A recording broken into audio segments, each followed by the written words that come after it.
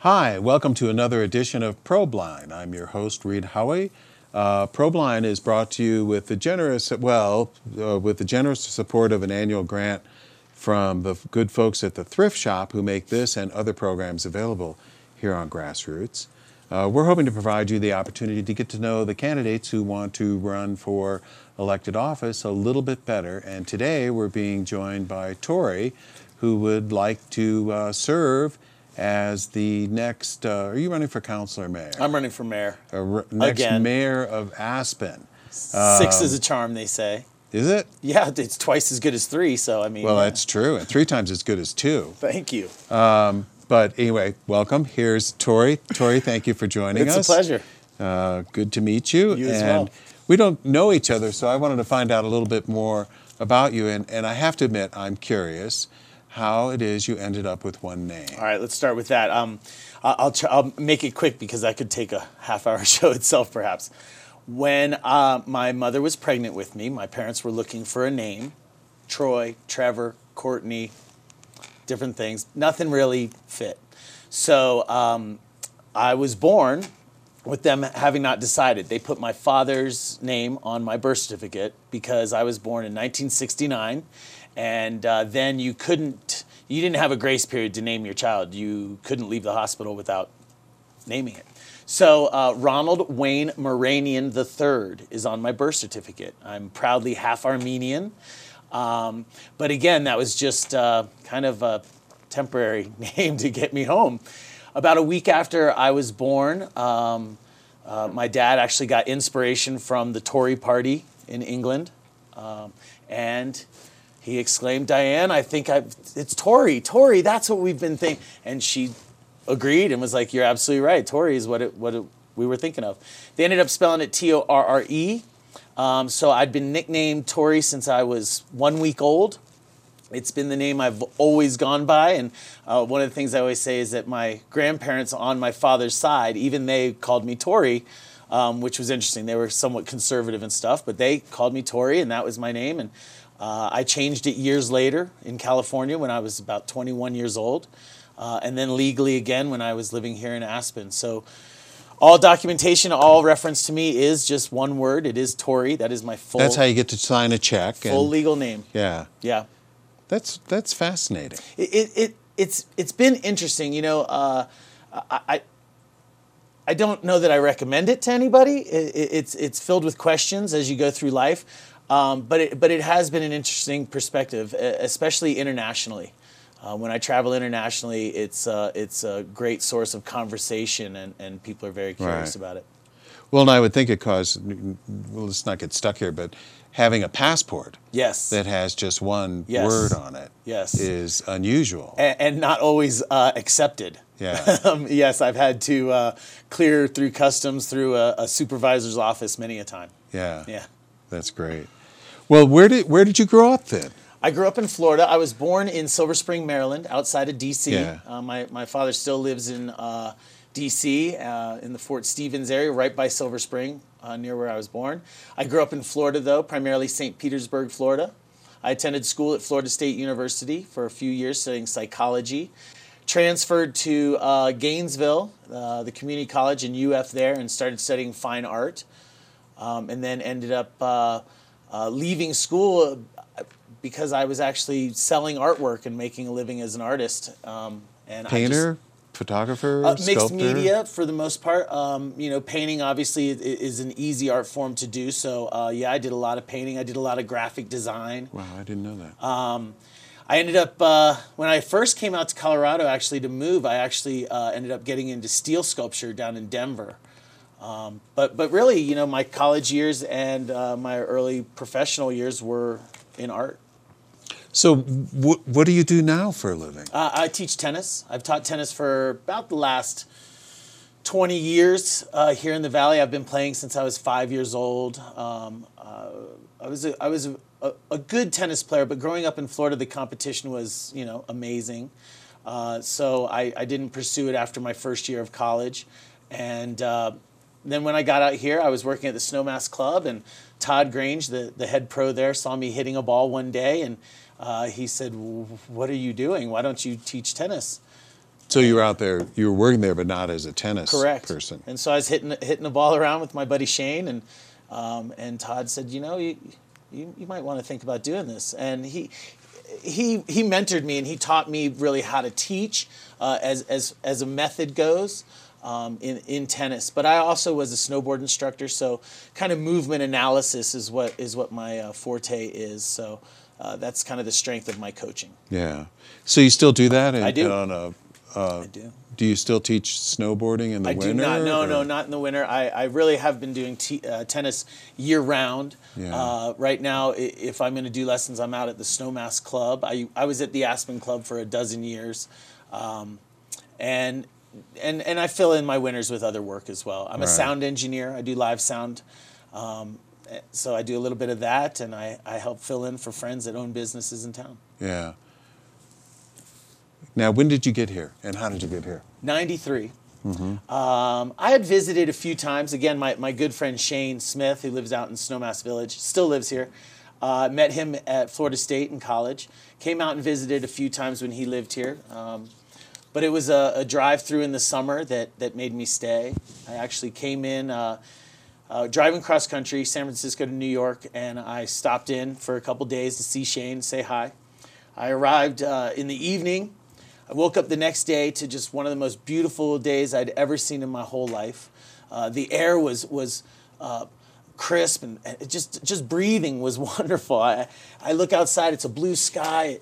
Shane comes in and he says, hey, would you like to play tennis, go golfing, horseback riding, fishing on the river, maybe rafting this afternoon? What would you like to do? I was like, are you serious? It's too much choice. I was like, I want to move here. And sure enough, I was actually supposed to stay 3 days. I stayed 1 day, and I left the next day and went home, packed my things, and moved to Aspen. Wow. And I fell in love with the place. The place itself is an amazing natural resource, but the people that I met, we're talking about 1993, 92, and the community that was here then was super supportive and loving and friendly and exciting. There was a lot of opportunity. So it was a really fun community and a really interesting community. I wanted to be a part of that. Yeah. Well, you said that in the past tense. Do you feel like that's changed? Yeah, I do think it's changed. Yeah. You know, I think there's still opportunity. I think it's still an exciting place. I still think some of the people that are here are fantastic, but it has changed. We've seen an influx of more of the same. I'm not going to be one of those that claims, oh, the changes I've seen, and it goes back to, ever since we started developing Aspen in a modern way, I'd have to say. But yeah, it has changed a little bit. I think money and modern cost of living is having an impact on us. Yeah. So since you teach a lot of tennis, you're interested in politics, what do you do to relax? I still do art. I love to paint. I can't do steel sculpture in my home, but that's actually my favorite is steel sculpture. But I still paint. I do art, and I love to play music.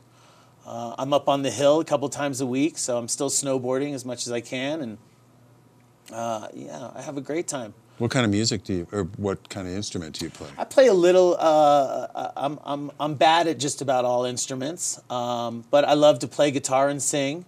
Mm-hmm. Primarily, that's sharing songs. I love to. In my house, I have in my living room, I have a small PA system, which is the equipment that it takes to make music together, right? Mm-hmm. So, my favorite thing to do is have friends come over and just put them on different instruments, and I have microphones, and we just make music, and we write songs spontaneously, and the essence of a jam session. Do you ever go to open mic night at the Red Onion? No, I've made a fool out of myself once or twice. I really, it's not my ambition to be a performer or to entertain. It's really something that I do for fun and enjoy with my friends. That's great. So, Aspen's changed, some for the better, I suppose, some for the worse. What do you think some of the greatest changes have been? Well, community. I think the greatest change for me is community and maybe how we treat each other. Yeah. Before we started rolling tape here, we were talking about some of those old ethics about, just a real support for locals, not necessarily just bowing to the dollars that are brought in and the tourism that's brought in. I feel like there's a little less. Not necessarily pride, but respect for our legacy and a vision for the future. That's what I think I miss the most. Yeah. Is that what's motivating you to run, or what motivates you to be the mayor? That's a big part. I do see community healing and bonding as a big mission for us. I think we can get a lot more done and be a lot more effective as a community if we start building those bridges. But my interest is across the board. I see a lot of areas that we can make improvement. I mean, I'm definitely an environmentalist at heart. So one of the things that I've seen that's missing is continued progress.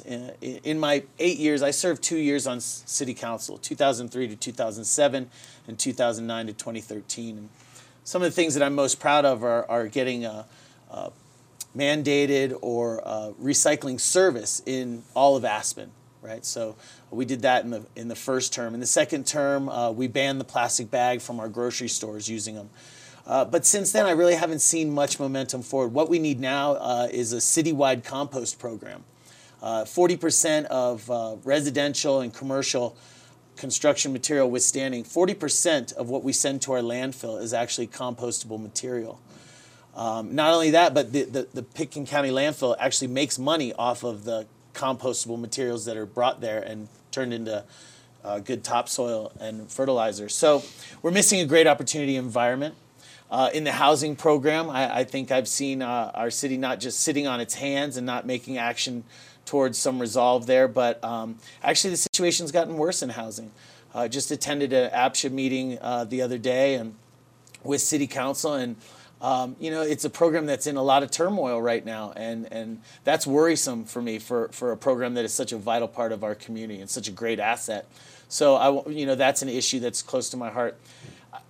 Through this campaign, though, I got to tell you, I've talked to so many people that have their own concerns, and there's so many things that seem to be getting left off the table and left behind, and a council that's been really typified by changing direction on a lot of things, whether it was 6 years ago and the power plant reversal where they went down a 2-year process and then at the end just to throw up their hands in the face of a lawsuit. I thought that just was the beginning of a lot of things that have gone the wrong way. I have trouble keeping my power plant straight. There's a hydropower plant, and then there's the old power plant. Yes, yeah. the old power plant when Right. the museum was vacating and they took proposals for what to do with it. They encouraged and followed an applicant about 1.5 years down the road, and then neighbors or a few neighbors made some comments about a lawsuit, and the city reversed direction. And like I said, that's just one from 6 years ago, but there's been a litany of them I could go through, from the mobility lab that has been discarded to child care facilities that were getting their start through a citizens committee that was dumped 18 months ago and looking into expanding our facilities. In that way, there's a list of maybe 10 or 12. So my compulsion to run for mayor again is really based on the fact that I don't see it being done well. And I've always said, if I thought that somebody was in office doing it well, I wouldn't run for office. But I really see a need for change right now, and change for leadership and a new direction in City Hall. We've just gotten rid of the city manager and assistant city manager. So that's a challenge, but also an opportunity. And one of the things that I think I bring to the table that my opponents do not is the ability to see a better way to organize City Hall to work better for our citizenry and to support city staff better. That's something that I think that I can make a very noticeable change in immediately. Well, and for the most part,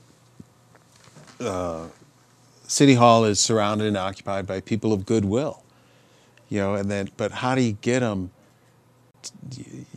you're coming in and saying we can be more cooperative, we can move forward and whatnot. But how do you go about doing that? Because there's the kind of a whole bunch of people who really want the best for Aspen. And I agree with that.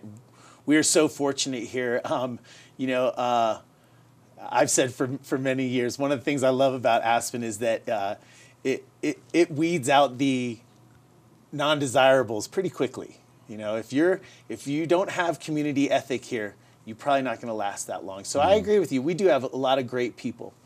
I'm also glad that you asked this question because it's the first time in this campaign that it's come up. And what are the specifics about what's to do? Well, the first thing is that the organization of City Hall needs to change. So as we all talk about, we have a manager-strong form of city government. Yeah. Well, that's not actually that accurate. It is still the charge of the mayor and the city council for oversight on that office. The city manager directly reports to the city council.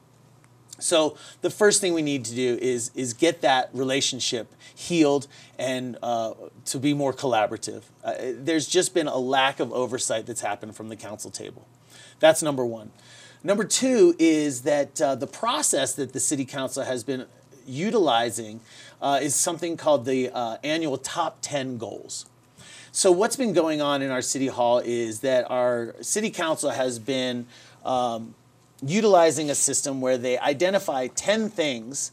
Now, this city council actually stopped their list at 9. I'm not really sure why. I think my list goes to 20. But we've been focusing on these 10 items instead of departmentally focusing our efforts and our goals. So what we've seen is... what does that mean? So the city is divided into different departments. Yeah. If it's streets departments, if it's the housing, parks and rec. And the city council has been somewhat self-limiting themselves by choosing 10 goals. Transportation initiatives and the mobility lab being one. And they're not broad. They're not just like housing. We want to do something, but it's something specific in housing. So it's been a very limiting process. It's very much kind of limited the scope and the work of city council. How this has affected us directly right now is what you're going to hear from one of the mayoral candidates that's currently on council is that city outreach hasn't been doing a good job. Why have they had all these failed processes? Because city outreach hasn't been good. Well, outreach is our council and our mayor talking to the citizenry and listening to them and bringing that back to the table. That's outreach. We've got so many layers of bureaucracy. There's a quote that we have no leaders now. We have a bureaucracy with a life all its own. That's actually a quote from Tom Benton in 1970 about Aspen. And it's not still true. It's true again.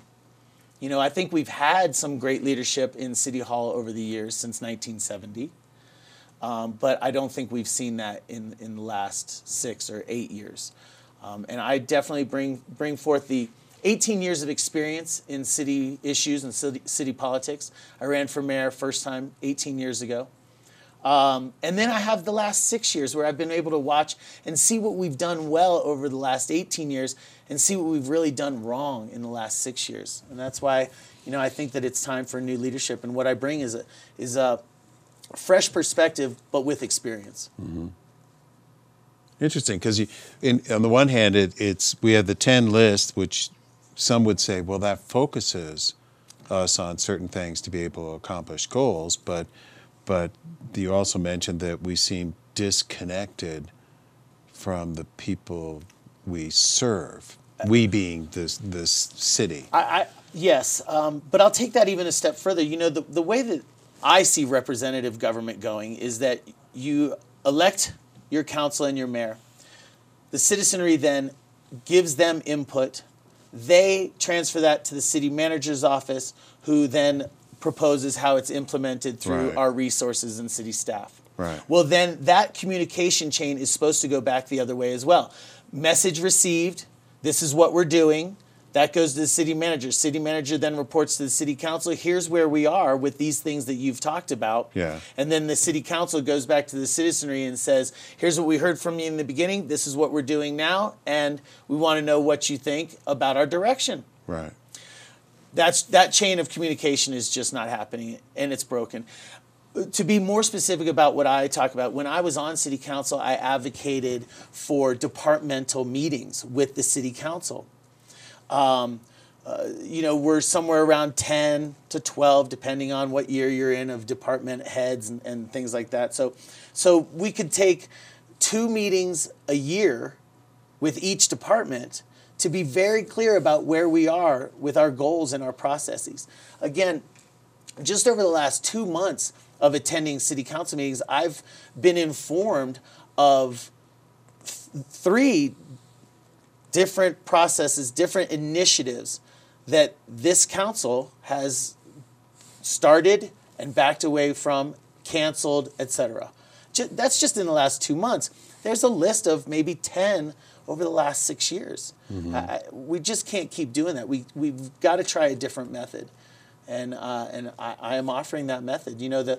The term is 2 years for mayor, and this is a job interview, and I'm asking for a 2-year trial period on this. And I'm making promises to get done the things that I'm putting forth in this campaign. Very specific ideas in my platform. Yeah. Well, but you sort of what you're talking about is that the council is bouncing around a bit, and then as a solution, it would be meeting with department heads. I mean, I'm trying to see the link, and you can also see this notion of the Home Rule Charter says it is a council manager form, and the manager manages the bureaucracy, including organizing those departments to be able to provide information to the council. I'm not talking about micromanaging. Yeah. I'm talking about communication. Okay. I'm talking about what I've seen lacking in how we are governing and how we are getting representation to happen correctly. And I'm not just throwing this out there. All you got to do is look at the news. All you got to do is look at the track record, the voting record of the city council, of my opponents. It speaks plainly. I'm just putting it in terms of what our solutions are and how we're going to move forward. My intention, and I will be successful in reinvigorating dialogue within City Hall and reconnecting our community to City Hall. Okay. Well, and that's process. It is. That's how you move an organization. That's right. To be effective. But I'm curious what your notion, what your values are for the community coming into this position. I mean, there's open communication, but what do you stand for? What are you willing to sacrifice some political capital for, or get in trouble, or? I'm supportive of locals, and what I say is the Aspen ethic. The reason that I moved here, the reason that so many people are a part of this community, and truly the strength of our community. Again, environment is something that's a tenet of all belief system for me in decision making. I'm a slow growth advocate. I believe in our carrying capacity being limited in our valley, and we need to be respectful of that. Transportation initiatives in order to reduce congestion and quality of life issues is something that's important to me to fix for this community. I believe that Aspen is a place of innovation where we need to, once again, inculcate or educate our guests into what our beliefs are, that we have respect for each other. These ethics that this place has been founded on. Housing is definitely something that we're looking to create community through. I'm not an advocate for a free house for everybody kind of thing, but there's certain things that are important to maintaining what Aspen is about. And, that's my viewpoint. I know that there's other people that don't share that. I know that there's a lot of people here that, do believe in Aspen as somewhat of a money maker, a place to make your fortune. But I think there's a lot more important things that go on in life, and especially here in Aspen. Yeah.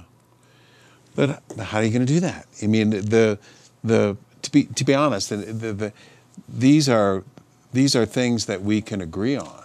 Yeah. So many of us, we'd like to house more of the community in the community. We'd like it to be environmentally more friendly. We Yes. worry about it being Yes. overgrown. Well, it's called leadership and decision making. The rubber gets to the road, I'm not reinventing the wheel. You're exactly right. The ideas that I'm talking about here are things that have been tenets of this community for a long time. The sad part is that these are things and ideas and innovations that are sitting on the books that are dying under our current leadership. I can't stress that enough. We talk about, if you want to just talk about some of the more esoterics, community health, mental health. How do you get your community to be healthier? Well, one way is that you stick to the process that was started a long time ago, which was using a dashboard as a measurement system in the city. Well, the city started working on this, and then they dismissed it after a year.